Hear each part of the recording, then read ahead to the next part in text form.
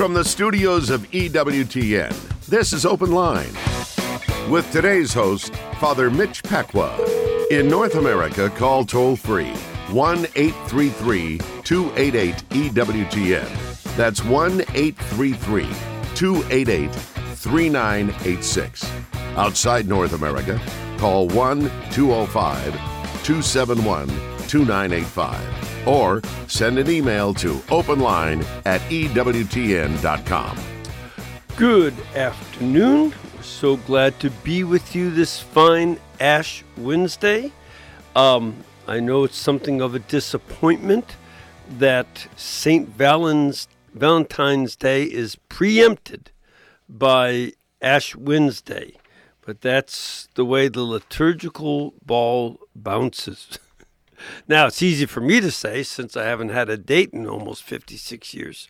So it's not meant a whole lot to me for a long time. But that is the case.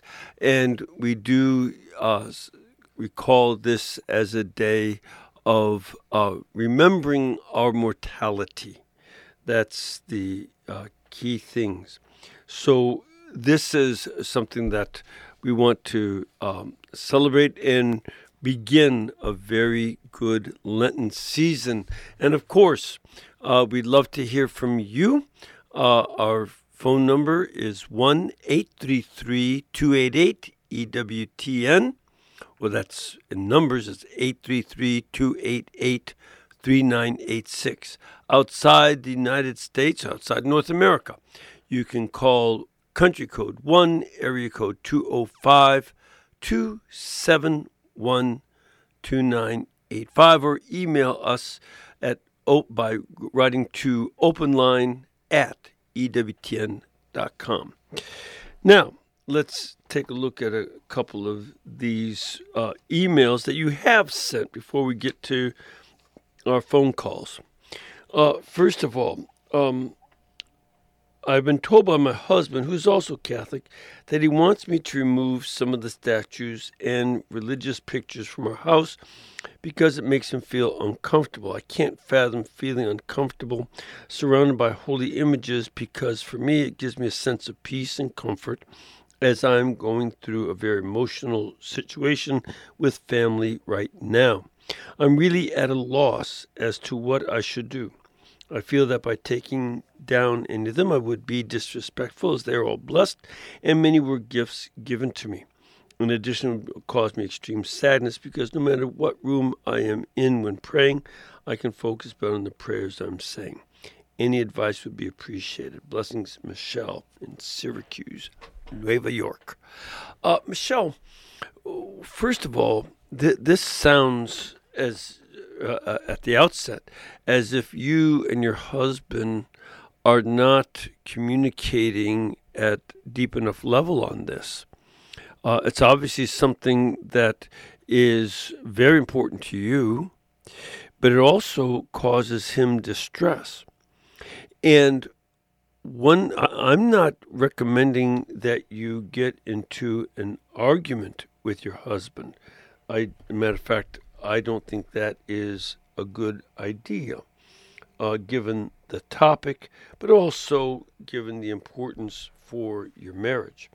However, I do think that you should discuss these issues with him. That's a very important point. Ask him to explain his discomfort. And I'm going to say this, too, at the outset, just from having dealt with lots of people over the years. You don't want to say, well, you shouldn't feel that way. Discussions between spouses don't improve by judging one another. That doesn't make them better. Well, you shouldn't do this. And telling people what they should or should not feel does not help the conversation at all.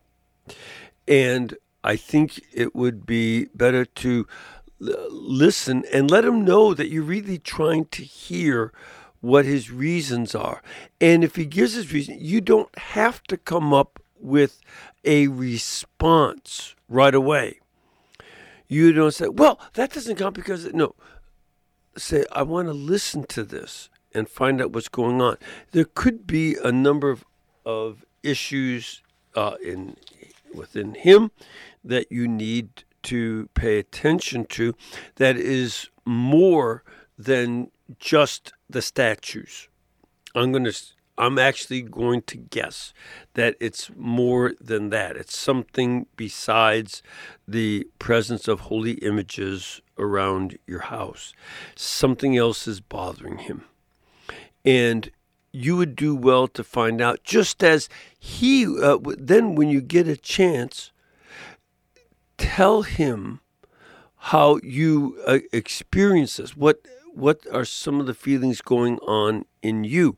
Try to listen respectfully, but also speak to him with and say, this is how I feel. And I always like to point this out to married couples and other people too. If you can make a statement and say, logically say in front of it, I think, bang, bang, bang, then you are most likely giving a judgment on the person.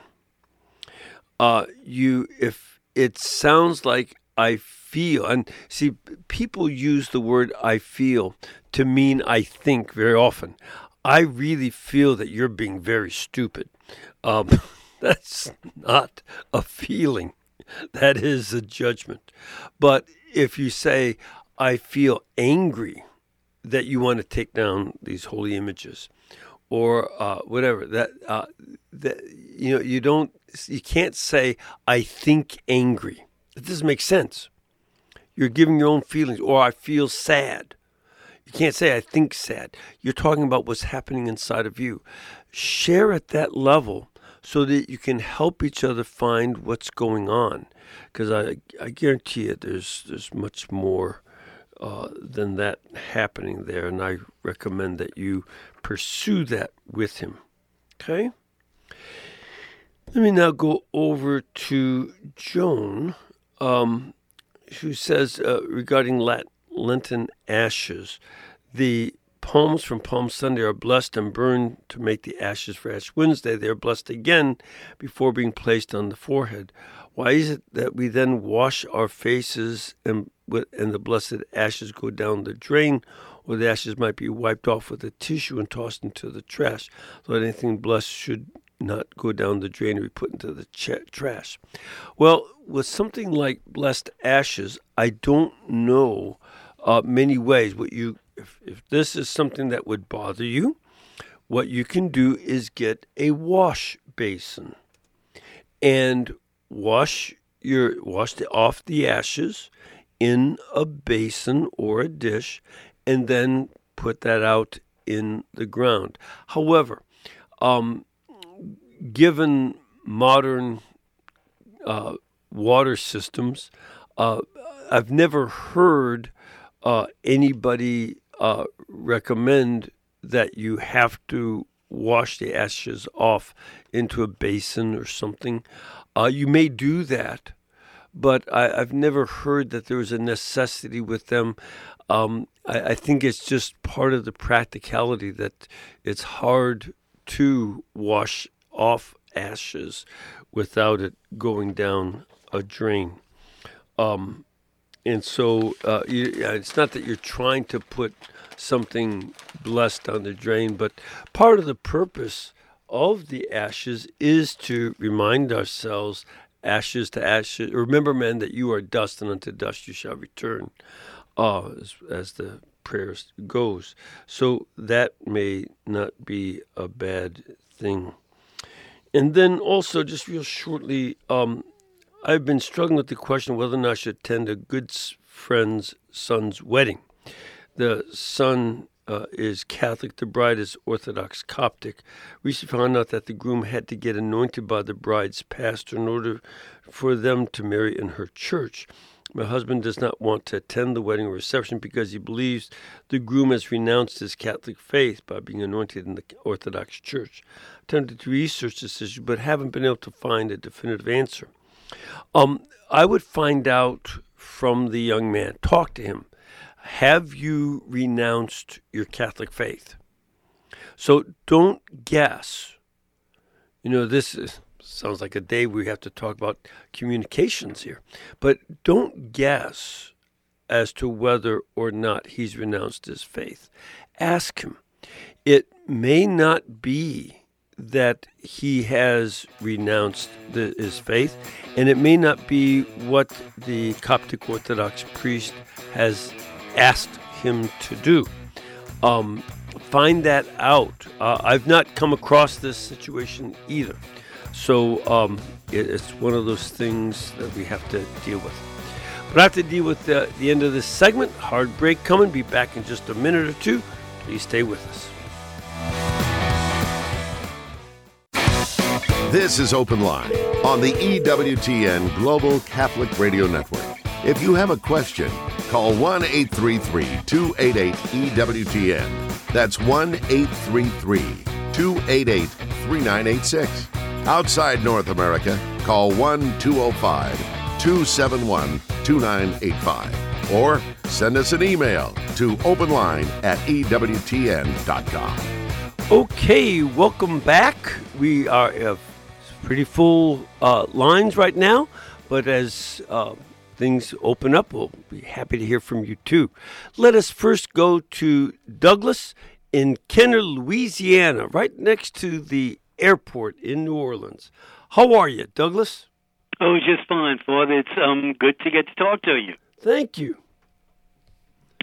I was talking with an evangelical this morning, and we were talking about the merits or maybe not of Mardi Gras, and then the conversation switched, and I was making the point that plenty of times evangelicals think that we're worshiping saints because we pray to saints, we pray for their intercession, but what we never do is offer sacrifice to saints. That's the point that Dr. Andrews makes all the time. What was that about sacrifice again? But we would never make a sacrifice to saints. No, of course not. And so we're not worshiping them by praying to them. And right. And I was saying, but the reason why evangelicals think that we're worshiping them is because your form of worship is singing and preaching, and because of that. But that's not really a sacrifice. You don't have sacrifices in your liturgies. And then it was amazing that he could come up with this right away on the spot. He brings out this little teeny microscopic Bible, and he goes to Hebrews chapter 13, verse 15. Putting on my glasses here, where it says just this one line, which is often evangelicals will do that, just one line without the context. Through him, then, and they're talking of Christ, through him, then, let us continually offer God a sacrifice of praise. That is the fruit of lips that confess his name. And I did notice that his little T-N-I-C Bible said the fruit of our lips. So into his mind, we are offering the sacrifice by praising, the name of God. So I feel like I lost that point. So I just want to know what your thoughts are. Okay, first of all, let me just get that. I don't know. Yeah, the word "our" is not in there. In the Greek text. It's just the fruit of lips. First of all, that passage, Hebrews 13, verse 15, is quoting Psalm 107, and which says, "Let them offer sacrifices of thanksgiving and tell of his deeds in songs of joy." So that's Psalm 107, verse 22. And also in Psalm 116, verse 17, I will offer to thee the sacrifice of thanksgiving and call on the name of the Lord. So this is something that is there in the Old Testament. And it is one kind of sacrifice. That's true. But that, so we, of course, we believe what it says here in Hebrews 13, verse 15, and we pray the Psalms every day, these and other Psalms, and offering of our the fruit of our lips, offering our praise as a sacrifice is what we do. So that's, for instance, why at Mass, well, not right, we don't say this in the Roman rite until Easter, but the glory to God in the highest, we are offering praise to God. Throughout Mass, we offer a sacrifice of praise to God. Holy, holy, holy Lord God of hosts.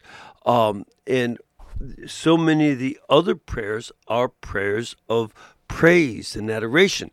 That is part of our sacrifice. But just as in the Old Testament, where the Psalms, which were the liturgy of the temple, where they say that you offer sacrifices of thanksgiving and songs of joy, well, that is part of the temple liturgy. So also did they offer the sacrifices of animals.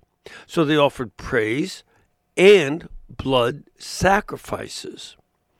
We do the same, that we offer a sacrifice. We offer incense, and that's also one of the sacrifices that goes back from the Old Testament all the way to the end of the book of, all the way through the book of Revelation.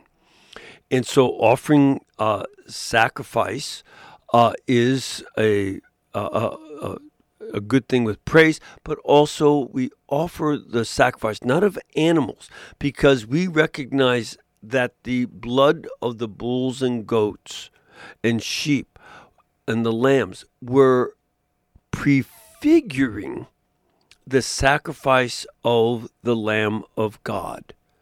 Jesus, our Lord, is sacrificed on Calvary. And it's the Bible, the New Testament, calls his death a sacrifice. And so, but it's not something that we offered just, he just happened, and then we're just observers. We also continue to offer the sacrifice of his body and blood at Mass, along with our praise. And we mix, just as in the temple in Jerusalem, they mixed offering of praise with the animal sacrifices. We offer praise and we offer the sacrifice of Christ.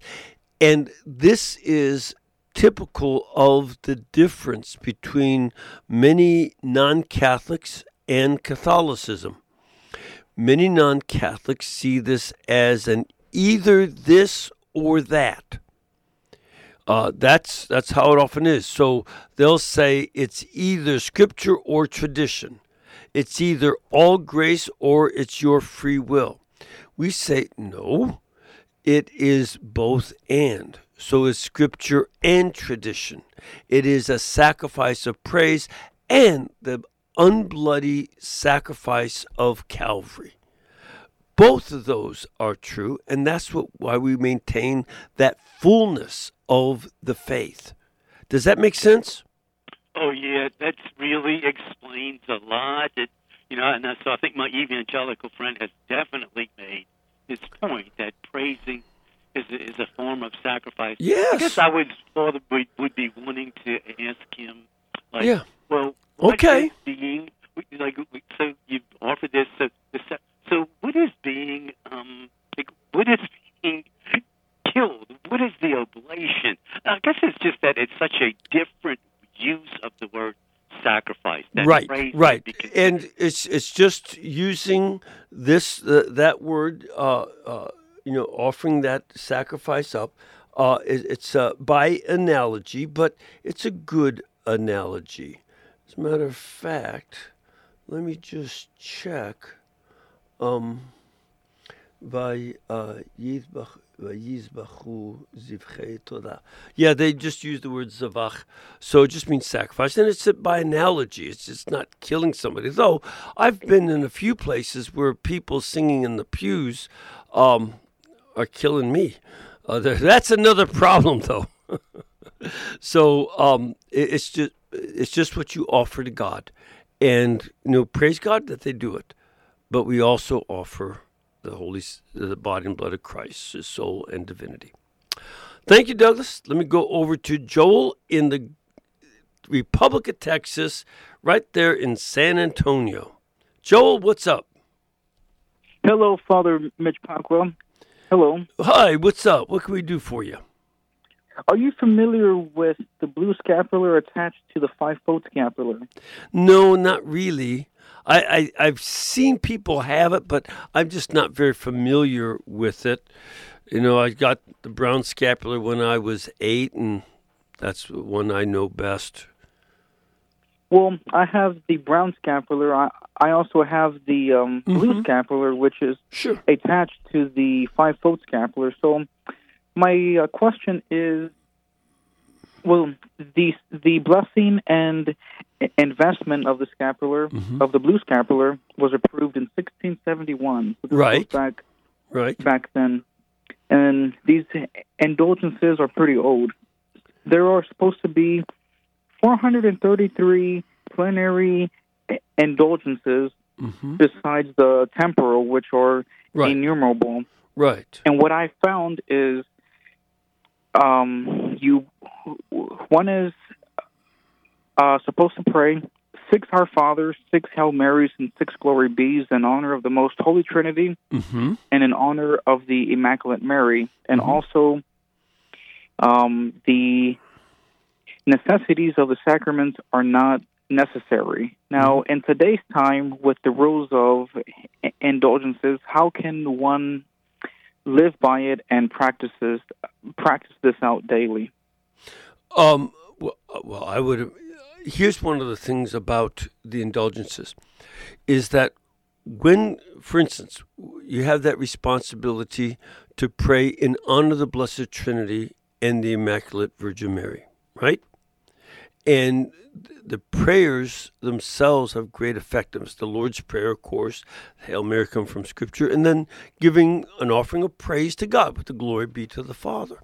So all Son and Holy Spirit. So those are good prayers. In terms of the indulgences, while we don't speak of the days of indulgence, because those were actually days of indulgence off of one's penance in confession. But we do talk about partial indulgence as well as plenary, and to see that we can get a plenary indulgence once a day. That's the norm there. And then to trust our Lord and his merits and his graces to give us the other indulgences. And then I leave it in God's hands.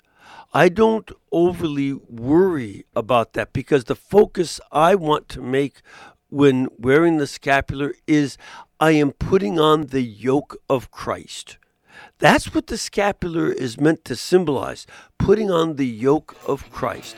And by doing that, I am entrusting myself to him and walking alongside him in his pathway of eternal life.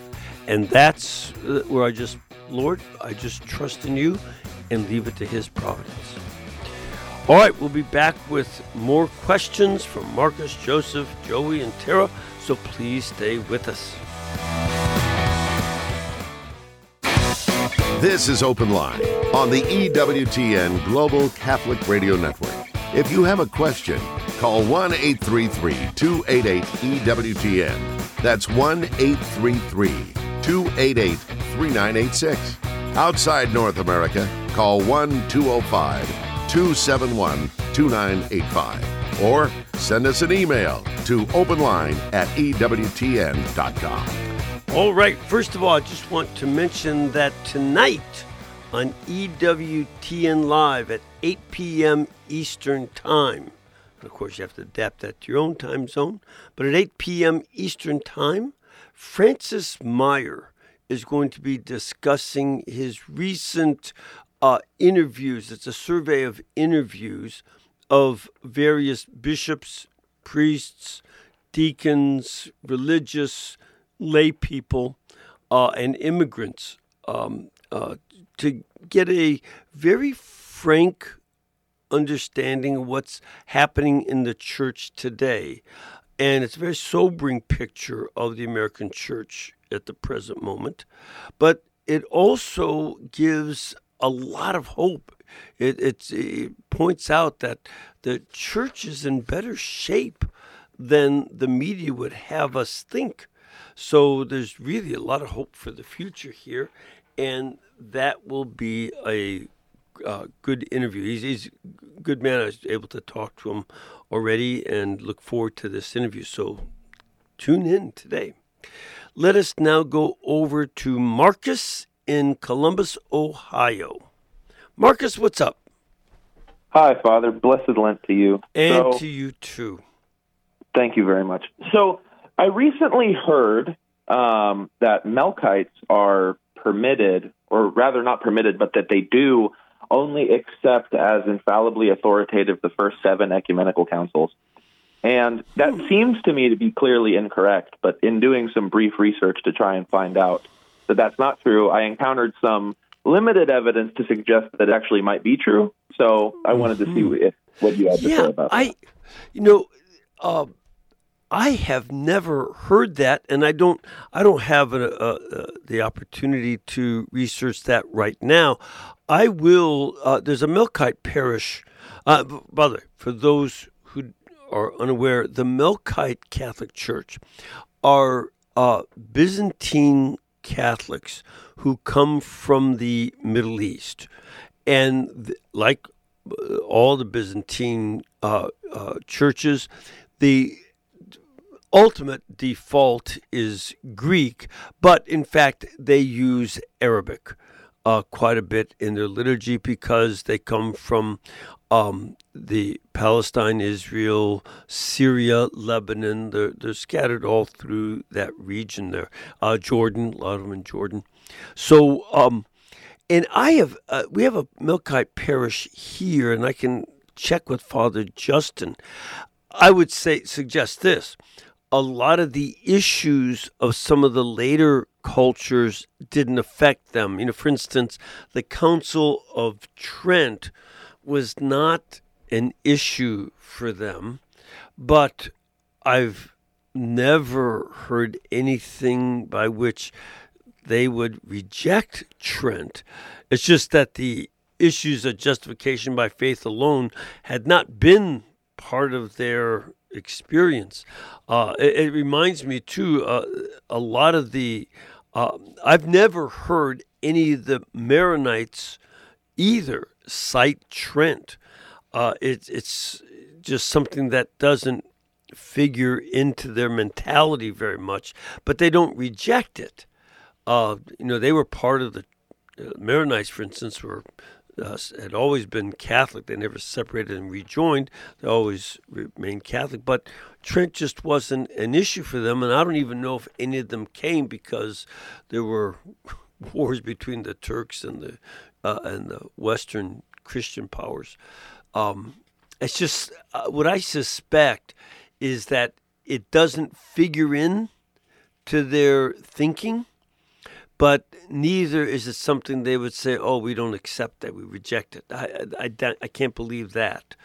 That wouldn't make any sense. So let me look a little bit more into it, and I suspect what I just explained is going to be the case. Does that make sense? Yeah, absolutely. Thank you. Yeah, you're welcome. You're welcome. Let us now go over to Joey, who is in Gregory, Michigan. Where is Gregory, Michigan? Oh, it's a small farm town, Father Mitch. I figured that, but where is it in Michigan? It's in between Howell and Pinckney. It's really old farm town. Okay. Well, good to have you here with us from Gregory. And what is your question?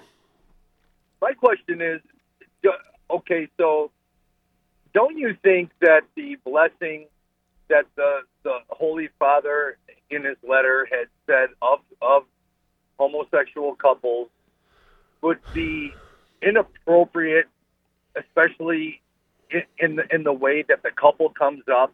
Aren't we responsible for our sins individually? Don't we meet God in heaven individually? Why wouldn't he just give a blessing to a person individually and instead of an outward form of the two homosexual men or women, and giving them a blessing when it's causing such scandal, which my parish condemns, and we're praying for the Holy Father to come. We're saying a rosaries for him, for him to come back to the church and away from that. And I just wanted to say that, and I will shut the phone off so I can hear you on the radio. Okay. All right. Thank you very much. Here's I hear the word couple being used in this regard, but you cannot bless the actual making of a couple, because as the document says very clearly, that this is not marriage. It cannot be marriage. Marriage is only between a man and a woman for life and open to having children. And that's not these things. So I would, my personal understanding is that it's a blessing such as I might give to a person that comes up in the communion line, folds their arms across their chests to indicate that they cannot receive Holy Communion, and I give them a blessing.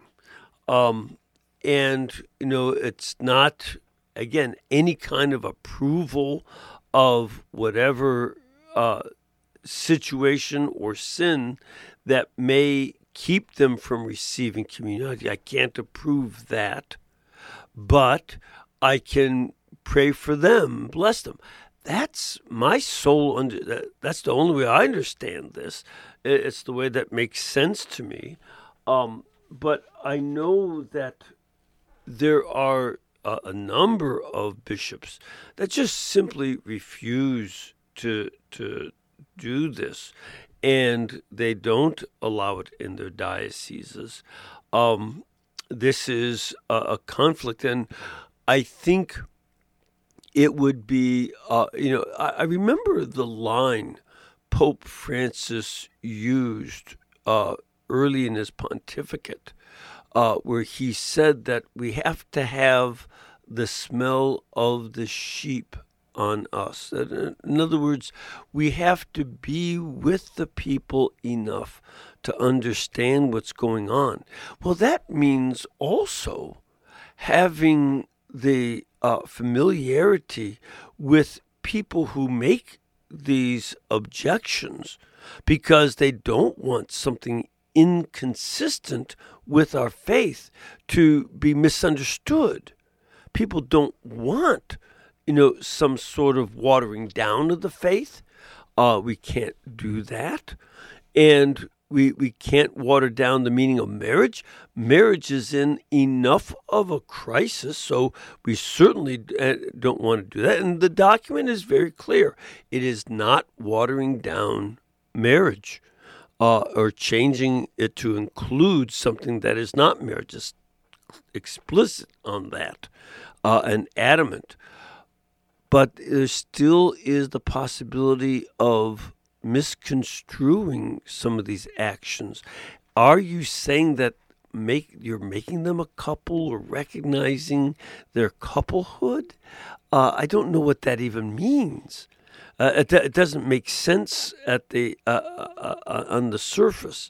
So I can't, give any kind of clarity on what they meant there. But I just assume that I'm blessing individuals so that they would come to seek the love of God and the mercy of God, and not to prove bad behavior, but to seek His grace in order to do what is good behavior and holy behavior. And, for those who are not in marriage, it means chastity and celibacy. They may need to pray for that grace. I'm happy to do that. But I don't know what else that would mean. So that's as much as I can figure out. It's still some confusion out there for sure. Let us now go over to Joseph, also in the Republic of Texas in San Antonio. Joseph, what can we do for you? Father, how are you, sir? Fine, thank you. Quick question, which I've always wondered. So, at times before Mass, there's confessions. Good. Sometimes if there's a line of 3 or 4 people, I try to get there at least 25 minutes before it ends. Mm-hmm.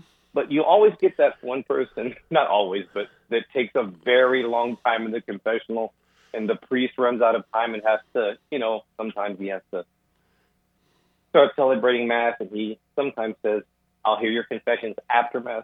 I'm sure that's common. I don't know, maybe I'm the only one who this has happened to. But my question is, Father, when he says that he'll hear your confession after Mass, depending on the state, of your sin, must you wait until you actually have the confession? Because one priest said, well, you can still go to confession. Still go to receive communion. Just make sure you go right after, and it's okay. So I don't know what the rule is or how. I've heard varying. Yeah, my own understanding would be this. If it's a mortal sin, you need to go to confession first. And if it's a venial sin, then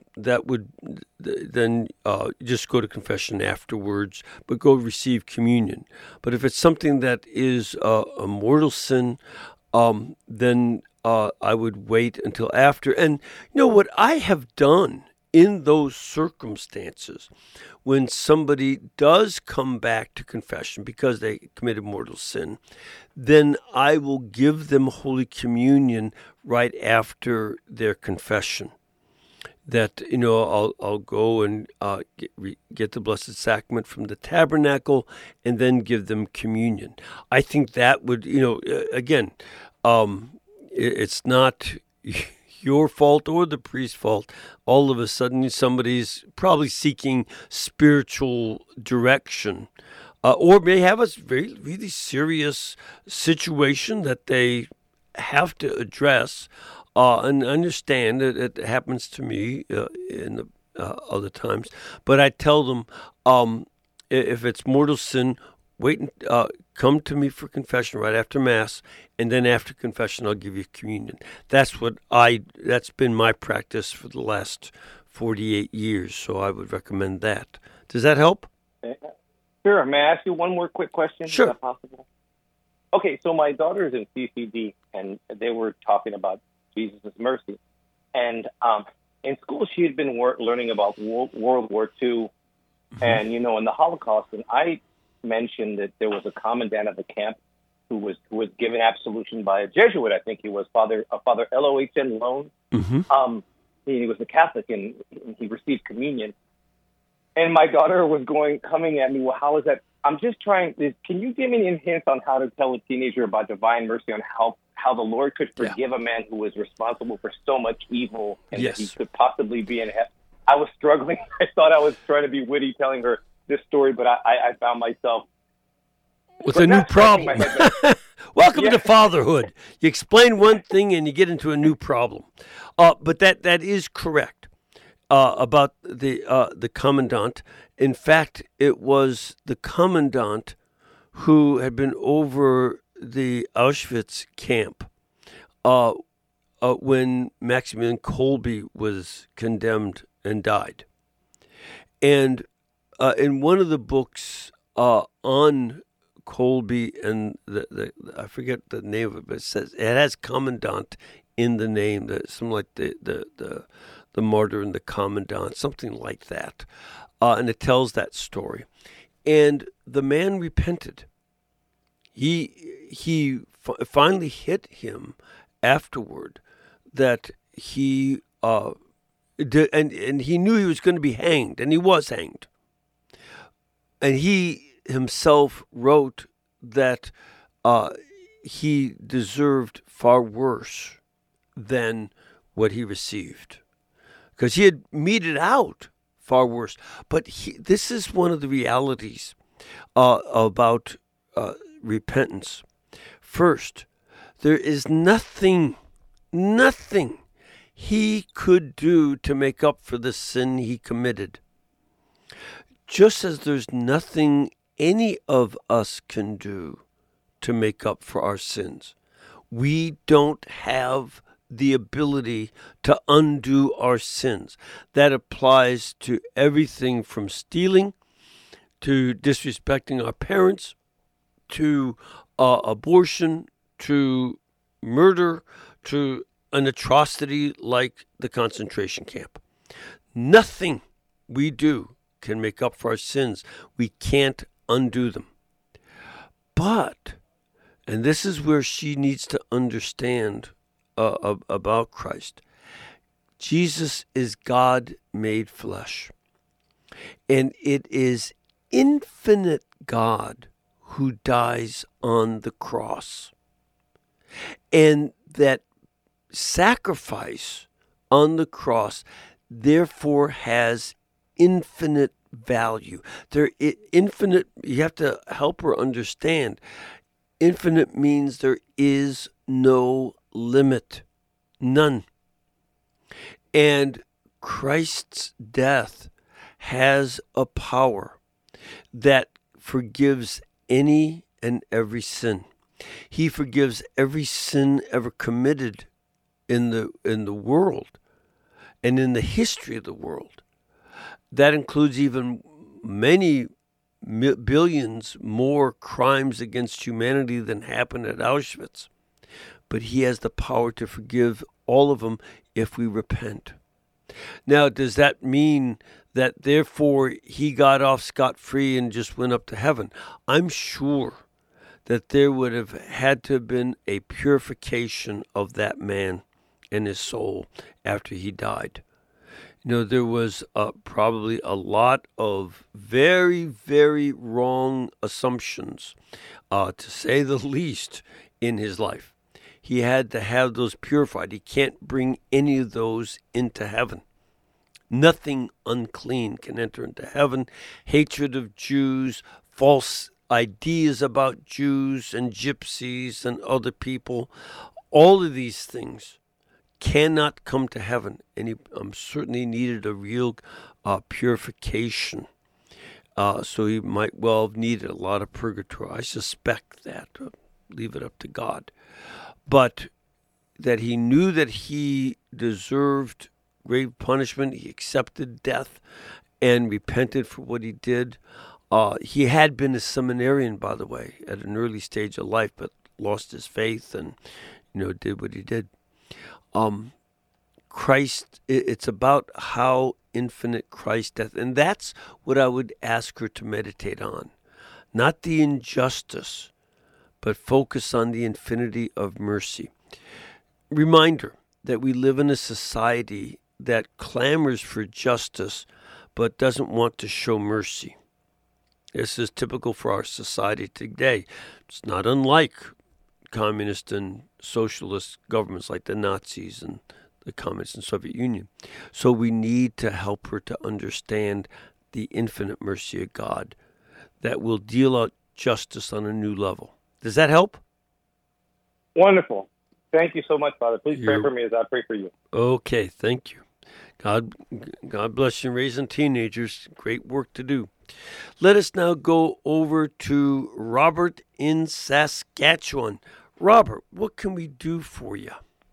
Howdy, Father. God bless you, and I enjoyed your talk on divine mercy and repentance and God's forgiveness. I have a question. I apologize that it's a little verbose, maybe, but I'm just trying to get a good commentary, or maybe you could tell me where I can get more reading on this. Is Elijah and Enoch were both taken up. The word translated says into heaven. I don't know if there's another way of translating that, but I'm just trying to get an understanding of that. Would their bodies not have to change into a glorified form in order for that to happen? And how does that relate to the Assumption of the Virgin Mary? Sure. Excuse me, I know who didn't have to die, but chose to die out of love, as following her son's example. So right, great question, Robert. I had something similar yesterday. I think it's very important to see that they died before, or they were assumed up. They're assumed into the heavens before Christ had opened the gates of heaven, and this is where some of the language is vague. In general, in the Old Testament, the language about life after death is very vague. They didn't like talking about it. They considered concerns about life after death as an Egyptian thing. They didn't like to do that. The Egyptians did. The whole of Egyptian culture that they had come from was about life after death. That was more important. In fact, it even showed up in the architecture. Egyptians built their houses and cities out of mud brick. And as a result, with the centuries of Nile flooding, almost all of their houses and buildings are gone. But their temples were made out of stone because they were dedicated to death and preparing for life after death. And those are what we still see as monuments. Their houses, they didn't care about. They just let them melt in the water. Now, given that, when they talk about heaven, they often, for the most part, the reference to heaven in the Old Testament refers simply to the sky. They don't, as far as I know, I can't think of a term that means sky versus heaven. It's the same term. And they just refer to that, and they have a sense that they were taken up not into the heaven of paradise, where you have eternal life and you see God face to face. It's rather they went in, beyond the earth. That's all that they would be able to say that happened. Whereas when Christ dies and rises and opens the gates of heaven, then he would bring them with him into the paradise. Whereas they had different ways of understanding life after death. They have a variety of terms. Bosom of Abraham is something used, for instance, in Luke 16. And I think in some of the literature about 100s and BC and the century before Christ. You also see Sheol as a place where your shadow went. They never talked about the soul going to Sheol, that your shadow went there. Again, they had a vague sense of life after death. And so they don't define what happened to Elijah or to Enoch. They just have them disappear from the earth without passing through the suffering of death. And which is also, they also had first century BC document called the Ascension of Moses, saying that his body was also taken up. But that's not in the Bible. It's in an extra biblical text. So they had that sense, but not that they went to paradise, nor did they see God. They just didn't know where he went. But it also helps to explain why Moses and Elijah come to meet with Christ at the Transfiguration. But any more than that is just speculation. Does that help, Robert? Yes, I just would love a little bit on the Assumption as well of Mary, but that's fantastic, Father. Yeah, you might take a look at my book, Mary, Mother, Queen, Virgin Mother and Queen. That I have a section on that may be of help. All right. The Lord bless you all and keep you, the Father, Son, and Holy Spirit. Amen.